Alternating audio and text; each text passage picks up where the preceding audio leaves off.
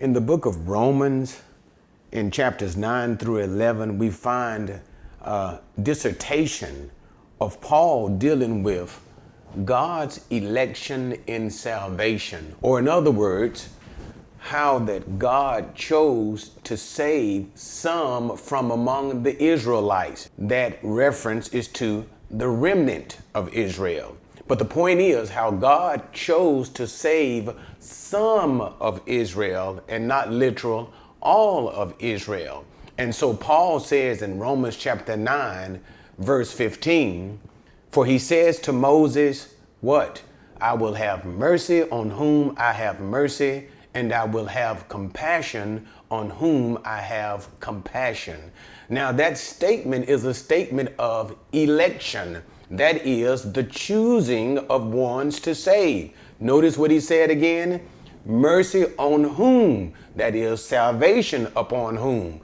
The one I choose to have salvation. That's why the scriptures all throughout the New Testament, and even principally we see it in the Old Testament, what? That salvation is the work of God, and what?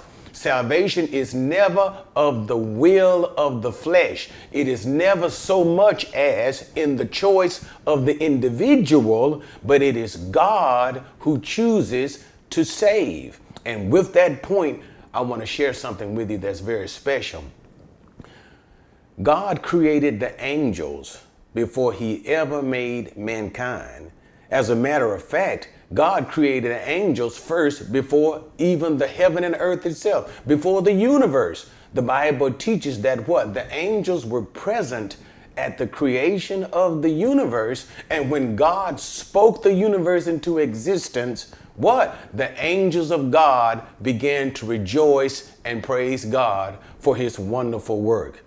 But we already know that what happened in the process of time, that Satan, the chief of all angels, sinned against God and led a third of the angels of God in rebellion against God.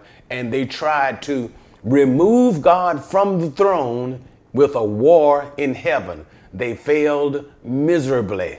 But the point that I want to show you is in the great sin of Satan and the sin of those angels that followed him, God offered no repentance. There is nowhere in the scriptures whatsoever that shows that Satan or any angel, once they had sinned, they had one single opportunity to repent. God gave them no place of repentance at all. Or in other words, what did Paul say? I'll have what? Mercy, salvation, mercy upon whom? The ones I choose. God chose not to forgive the angels. He chose not to offer a way of salvation to the angels once they sinned, once they failed. But isn't it a marvelous thing? Because when we go right to the Garden of Eden, what do we see? There is Adam, there is God giving him a commandment of what to do and what not to do. And God said, what? If you disobey me, you will surely die. What did Adam do? Just like the angels, just like Satan, Adam sinned. But guess what God did?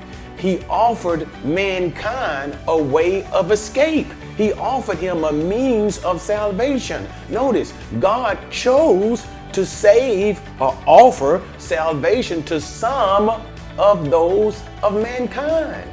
But isn't it amazing? He chose to save. Notice, the Bible says, who is man that you are mindful of man, or the Son of Man that you even visit him? You have made him for a little while lower than the angels.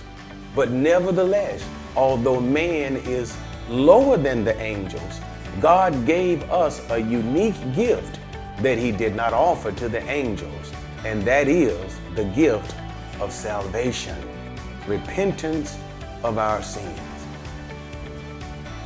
Something to think about. All right, guys, thanks for joining me. Catch you on the next episode of Did You Know?